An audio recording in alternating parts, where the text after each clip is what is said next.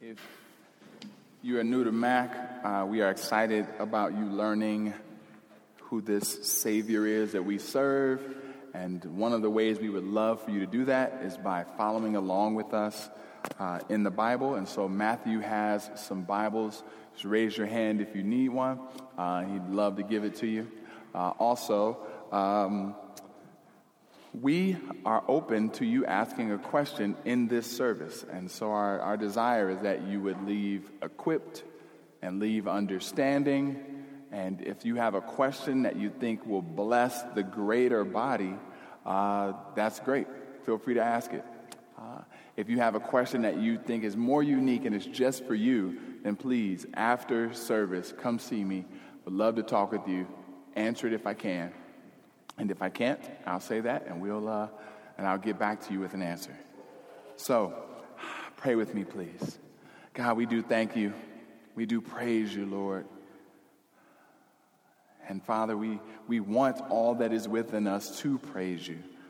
And we can only do that by submitting to the lead of your Holy Spirit. So in this time, would you allow us to do that, God, so that we might worship you in spirit and truth. It's in Jesus' name we pray. Amen. So I want to know if you guys have ever seen that first slide, this picture. Do you know what that stick is? Forget the little gold and green nugget on there. But have you seen a stick like that before?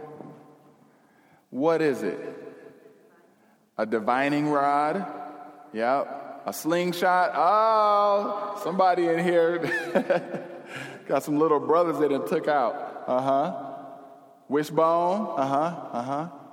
Yeah, as a kid, I don't know where I became aware of this, but I became aware of it as a divining rod where you could use it to either find something that you valued a lot, or you could use it and it's supposed to get you to water. Like there's a way, I guess, I don't know if you ding it and shake it or something. I don't know. But somehow I remember me and my friends playing in the woods. I lived in the heart of the city of East Cleveland, but we had a gigantic forest kind of behind my home. And so we would play there, and I remember trying to use it, and it never worked. Never found that water, but over time, I began to understand as I was reading and preparing for our scriptures today that this type of thing was called a dowsing rod, or a rod that was used to find precious metal or water within the ground. And it goes back to ancient biblical times, actually, because the people that would use it were folks like magicians, folks like sorcerers or enchanters, these people that would use spells and astrology and a variety of things to try to predict the future or to try to find something that's valuable. I want you to turn to Daniel chapter 2 with me. Daniel chapter 2.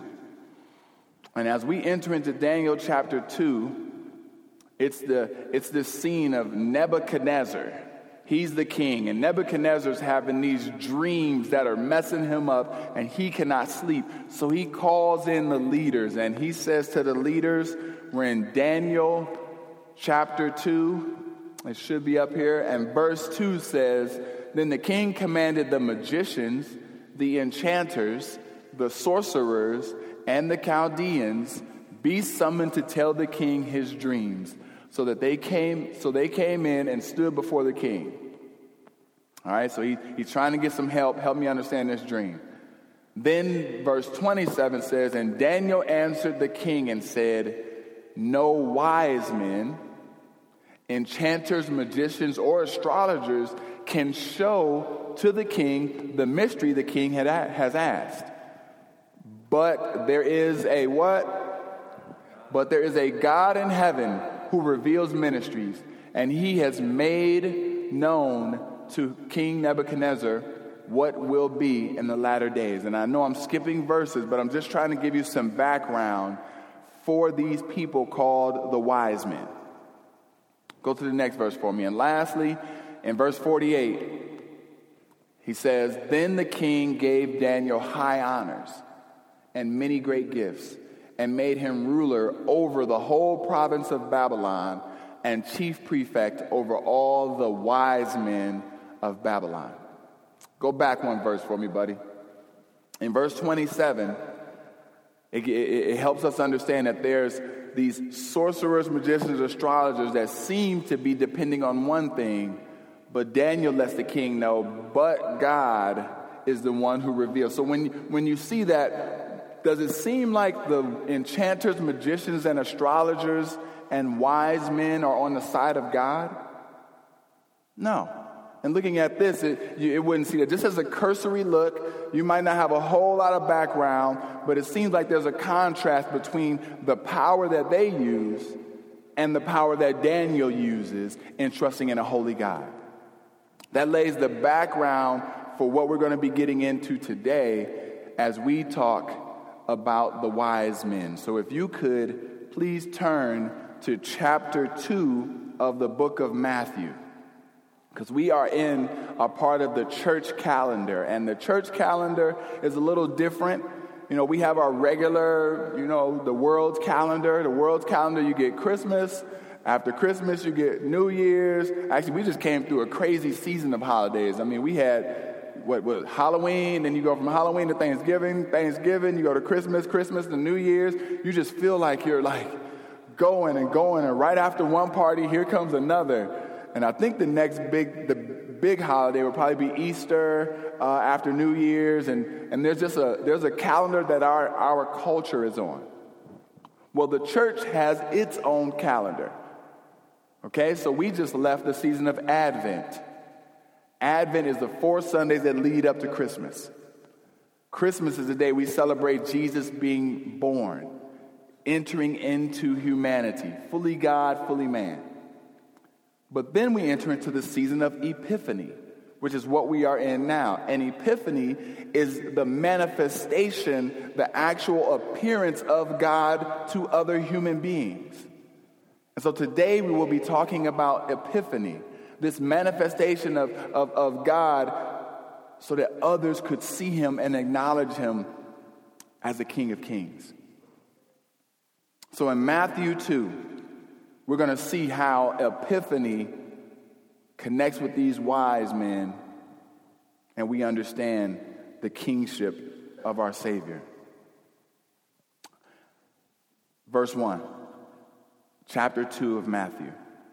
Now after Jesus was born in Bethlehem of Judea, in the days of Herod the king, behold, wise men from the east came to Jerusalem, saying, "Where is he who has been born King of the Jews?" All right? Now these wise men, they are prominent, they are powerful, they are of kingly stature. All right? And as they leave their country, they leave being in charge, they leave being able to have mighty influence, and they leave having great wealth.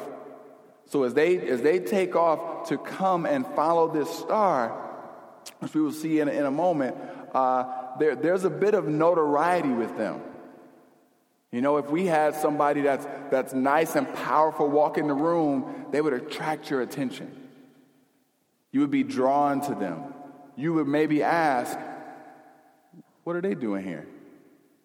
Why is this person here? Why is who's the people of our age? I don't know why Justin Bieber's the first guy that comes to my mind. I don't even know his songs, but Justin Bieber walked in the door, you're like, Justin? These wise men have great influence. And so they've traveled from their town, and they come to the king saying, "Where is he who has been born King of the Jews?" Now it's interesting that what's associated with the wise men is astrology. They know the stars.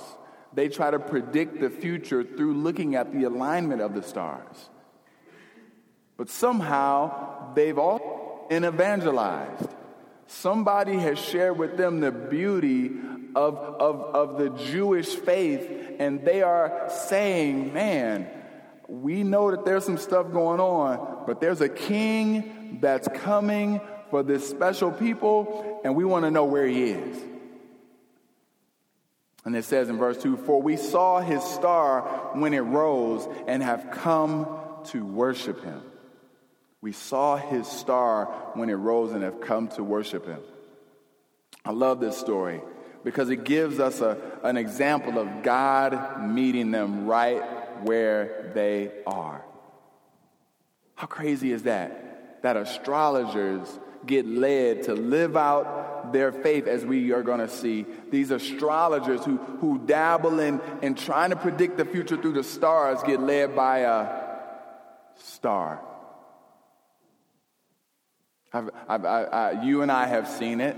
We've heard the stories of the lawyer that is a workaholic, committed, and puts that before their family.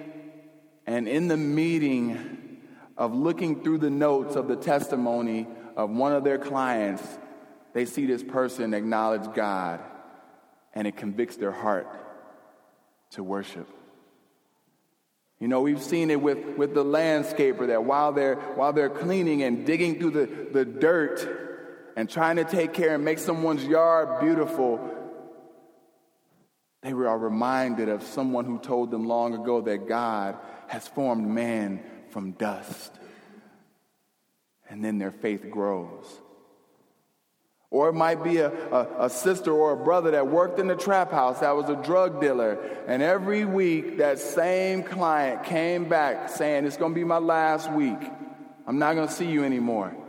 And that client shares why they're not coming back, because they got Jesus. But for this reason, this week, it happens to stick. And that drug dealer says, "I'm giving my life to Christ."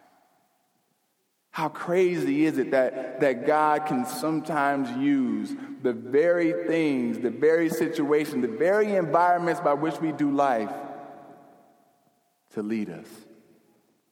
I personally thought that I was the man on campus. I was a sophomore in college. I was in a fraternity. I was throwing parties.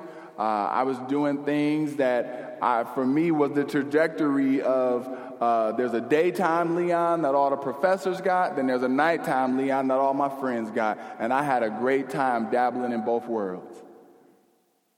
And a friend of mine kept inviting me to church at college. Don't you know we at college, if I'm not studying, I'm partying. Where's church enter the mix? And lo and behold, I go.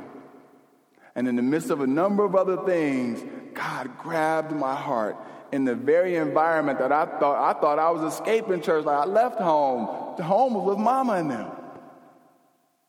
You see, family, this is a good reminder of God meeting us right in the midst of an environment where we're doing life. He grabs a hold and can be the one that guides us. And so it says, "For we saw his star when it rose and came to worship him. When Herod the king heard this," in verse 3, "he was troubled, and all Jerusalem with him. And assembling all the chief priests and scribes of the people, he inquired of them where the Christ was to be born." Now, Herod is a king that is kind of dabbling in both worlds. He looks at things and says, what's the best way that I politically can work this game? Okay, the Jews have power and influence. So it's probably going to benefit me to be Jewish. So I'll go ahead and have a part Jewish connection so that he can have influence within the politics of that day as well as the religious affairs. So he has kind of on the books, he has under his leadership the scribes and chief priests. Now the chief priests are the ones that go and take sacrifices and will on your behalf go to God for you. They're kind of on his payroll. But then he has the scribes. And the scribes are the ones that are in charge of transferring and writing out the Bible. They are the ones who are interpreting the Old Testament for you.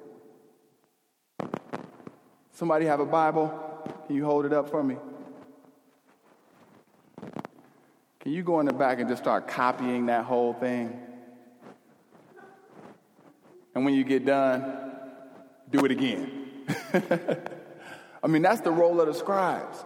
You know, there's no printing press. They're writing each letter carefully, diligently, and when they get done, they do it again and again and again. And so when you think of the wise person as it relates to the scriptures, who's going to be the person you go to when you need understanding? A scribe.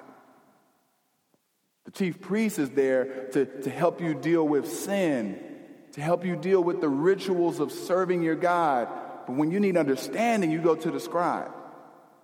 And so that's why the wise men who got these stars are working are also like, well, we see this star, but you guys probably have the answers. So let's go to you. And the way the story is being set up, it seems like Herod, having these two groups of people, would be the ones that respond.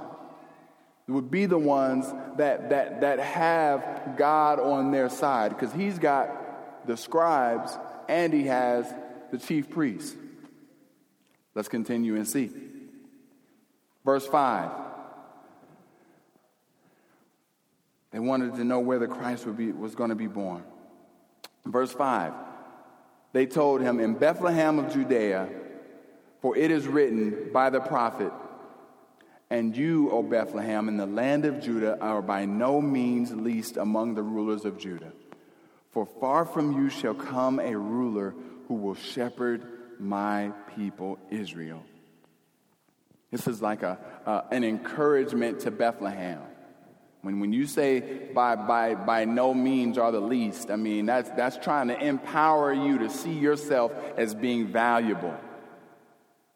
Could you imagine having 15 brothers and sisters, all of them strong, tall, you being the shortest, weakest, and someone coming over to say, by no means are you the least. It's a mental check to help you see that something magnificent is going to be happening in this place. And don't overlook Bethlehem. And I'm not originally from here. Cleveland was where I was raised, but Detroit is my home. And I began thinking of like different towns that I could kind of associate. I'm like, I think I've heard of Romulus maybe once or twice. But I don't know anything about Romulus. It's almost like, Romulus, I know everybody goes to Detroit, but don't worry, you've got value. You know what I mean? And so, by no means is Bethlehem the least. But while the people were excited to receive a Messiah, someone who would return with a strong arm, they didn't know that what was being prophesied was that he was going to be a shepherd. One who would not simply lead by force, but would lead with compassion, concern, a mighty comforter, a counselor. And so the wise men knew to look for one who would lead in this manner. So then in verse 7, then Herod summoned the wise men secretly and ascertained from them what time the star had appeared. And he sent them to Bethlehem, saying, go and search diligently for the child, and when you have found him, bring me word, that I too may come and worship him. Now, if you don't know, in most places, there can only be one leader. I know there's a lot of different nations and a lot of different government societies, but we in America only have one president. And Herod was not interested in a second king. And so he saw this hope that people had. He saw this Messiah that was supposed to come. He saw this one that everyone had been waiting for to come and rule as a threat to the stability of his rule. And so, he wants to know where the king's going to be. He wants to know where this baby will be. so that he can take advantage, so that he can kind of kill the competition. And so we go to verse 9. After listening to the king, they went on their way. And behold, the star that they had seen when it rose went before them until it came to rest over the place where the child was. When they saw the star, they rejoiced exceedingly with great joy. And going into the house, they saw the child with Mary, his mother, and they fell down and worshiped him. They fell down and worshiped him. Family, this posture is one of bowing or laying prostrate. It's what people did when they entered into the presence of people in which they honored or were of royalty. And so now you have these men of significant stature travel all this way who are used to people in their presence bowing down, now are in the presence of a mom holding her baby, and they are the ones bowing, giving great honor.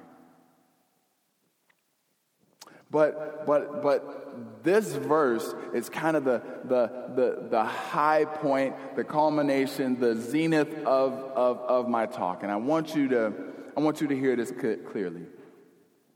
Because if anyone should have been the ones who were showing up to give Jesus this prostrate worship, to bow down before him, it should have been Herod.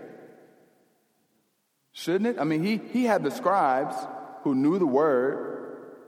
He had the chief priests who making a sacrifice. He has the chief priests who are connected to the people. If anyone should have been the ones that showed up and properly reverenced this child as the new Messiah, it should have been him. But it wasn't. It was the wise men. Why is that?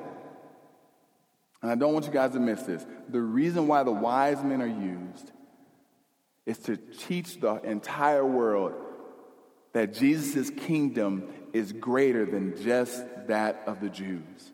His kingdom was to welcome in all of humanity, that he will use believers, non-believers, Jews, Gentiles, all those who are willing to put their faith in him and be led by him and leave the comforts of their world to be able to have an experience with him. He will engraft. He will lead you. He will be your Messiah. And so God is using the people who you thought were the furthest away from worshiping him as an example of what it looks like to worship him. I mean, really? You're going to use the magician? The dudes with the stars? They're going to be the first ones on the scene to worship God and bow to him in a humble manner? But we understand that the picture was so much bigger than just that of the Jews. It was to transform the entire world. And we've seen glimpses of this because at times we are all, or most of us are sports fans. And for those that are not sports fans, forgive me for a moment. But if you're a sports fan, you've experienced this. And let me ask you a question. If the Detroit Lions allowed their fans to be only people who lived in Detroit, only people who on their license it says City Detroit, those fans would probably look a lot like this brother up here. This brother up here. There we go. Because most of our city is black. If we said you have to live in this city only, Detroit only, this is what the fans would look like. But you and I both know that Detroit fans look like this. A variety of people, colors, ages, to the point now where when our team wins, you will go up and chest bump a total stranger. You find unity that extends far beyond just the limits of Detroit, to Metro Detroit, to UP. You got folks everywhere. You got people in other states that send pictures wearing their Detroit stuff just to let you know we still down. No one ever thinks of having just their team focus on just their city. And unfortunately, that was the mindset of the people during that time. This Messiah is coming for just this group. And God uses the wise man to say no. This reach extends far beyond what you think is my kingdom. My kingdom is many colored. My kingdom is many ethnicities. My kingdom is reconciling Jew and Gentile to each other and to the Father. And so, family, as we celebrate Epiphany, we celebrate the manifestation of this God, we get to do so because his kingdom is far-reaching, is far-extending, and we're blessed to be a part of it. So then in verse 11, then opening their treasures, they offered him gifts of gold, frankincense, and myrrh. These are valuable gifts. Valuable in that day, would have been valuable in our day. But they came and they worshiped, and after worshiping, they gave gifts. And then being warned in a dream not to return to Herod, they departed to their own country by another way. God continued to care for them and protect them so that Herod in his schemes did not harm them. We don't know if they go off to join a church and worship. We don't know if they become evangelists to their community or if they return back to astrology. I don't know. What I do know is in our church calendar every year, these wise men being led to worship Jesus is a story that's going to be told every year. And what I'm encouraged by is that these men were simply faithful. They didn't know that churches for ages to come would reference their worship. They didn't know that churches for ages to come would reference their faithfulness. They didn't know that for ages to come we would be talking about how God used them to show us that his kingdom is so much greater than what we thought. But in their faithfulness, they followed God. And that's a great encouragement to me, a great encouragement. I pray to you all that one step at a time, one direction at a time, God leading us surely, steadily, faithfully, can have an everlasting impact. And so I was told or kind of understood that it's very tough to talk about Epiphany and this time of year without referencing New Year's resolutions. They always creep in, right? We always get somewhat overwhelmed by them as everyone comes up with their long list of things you got to do. And I'm not against New Year's resolutions, but I will say that I want you to consider them in the proper vein, with the proper understanding. Because New Year's resolutions, from the way the world tells it, are based on you. How do you want to better yourself? How do you want to see yourself improve? But I want to say that resolute comes from being determined. That word means to be determined or unwavering, to be committed, to continue at it. I want to say, let your resolutions not be based on you and what you get. Let it not be based on your selfish desires, but actually let it be based on if Jesus is king, the Messiah, and he is deemed and credited and worshiped appropriately as these wise men did, then how will you resolve to live in light of his kingship? What type of New Year's resolution will we bring forth that flows out of who he is, not just about who we want to be, but who he is in us? So I tried to write it up there, and I pray you forgive me grammatically, but I hope it comes up in a way that helps us see that because I acknowledge Jesus as King of all things, I'm determined, I'm unwavering to maybe pray in my relationship with the Lord. Maybe because he's the King of Kings, this year I'm gonna be unwavering in listening better to my spouse. Maybe this year, not because of what I want to get and I'm going to work out so I can look better and all these. Maybe this year, because he's King of Kings, I want to pause and allow my mind to help. I want to pause and allow my mind to be focused on God so I can see God how he sees me. Beautiful whether I'm 100 pounds overweight, 100 pounds underweight. Are we seeing that because he's King of Kings, it should affect what our goals are? That it should affect how we set our own personal vision here? In my stewardship, what is it going to look like in this next year? God, do I start there by asking and seeking prayer, consulting with people that I love? Hey, you know me well. What are some areas of my character that I could grow in?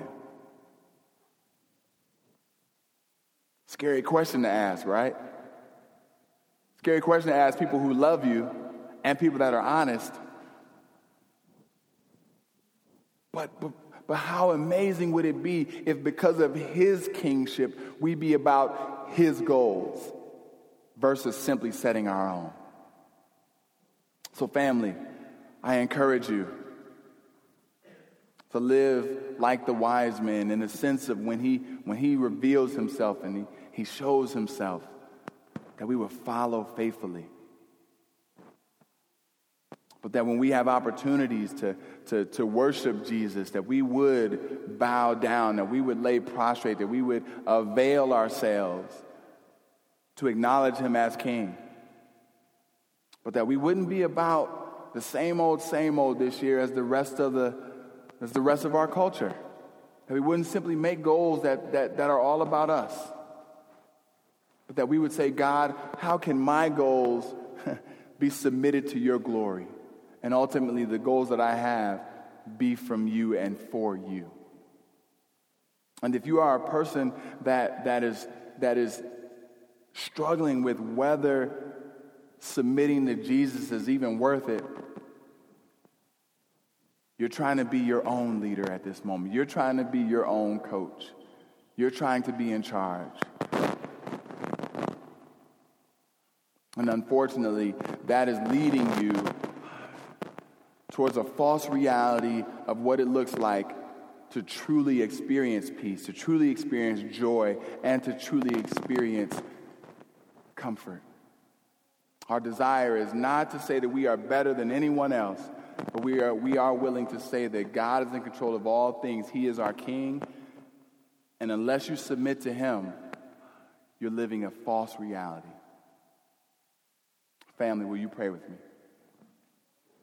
God, you're in control of all things. We want to submit our desires to you. May we make goals. May we make plans. May we strategize. But may we do so under your leading. That, Father, our own plans lead us to failure.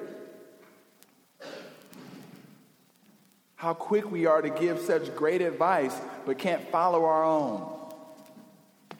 But God, you are our leader. You are our guide.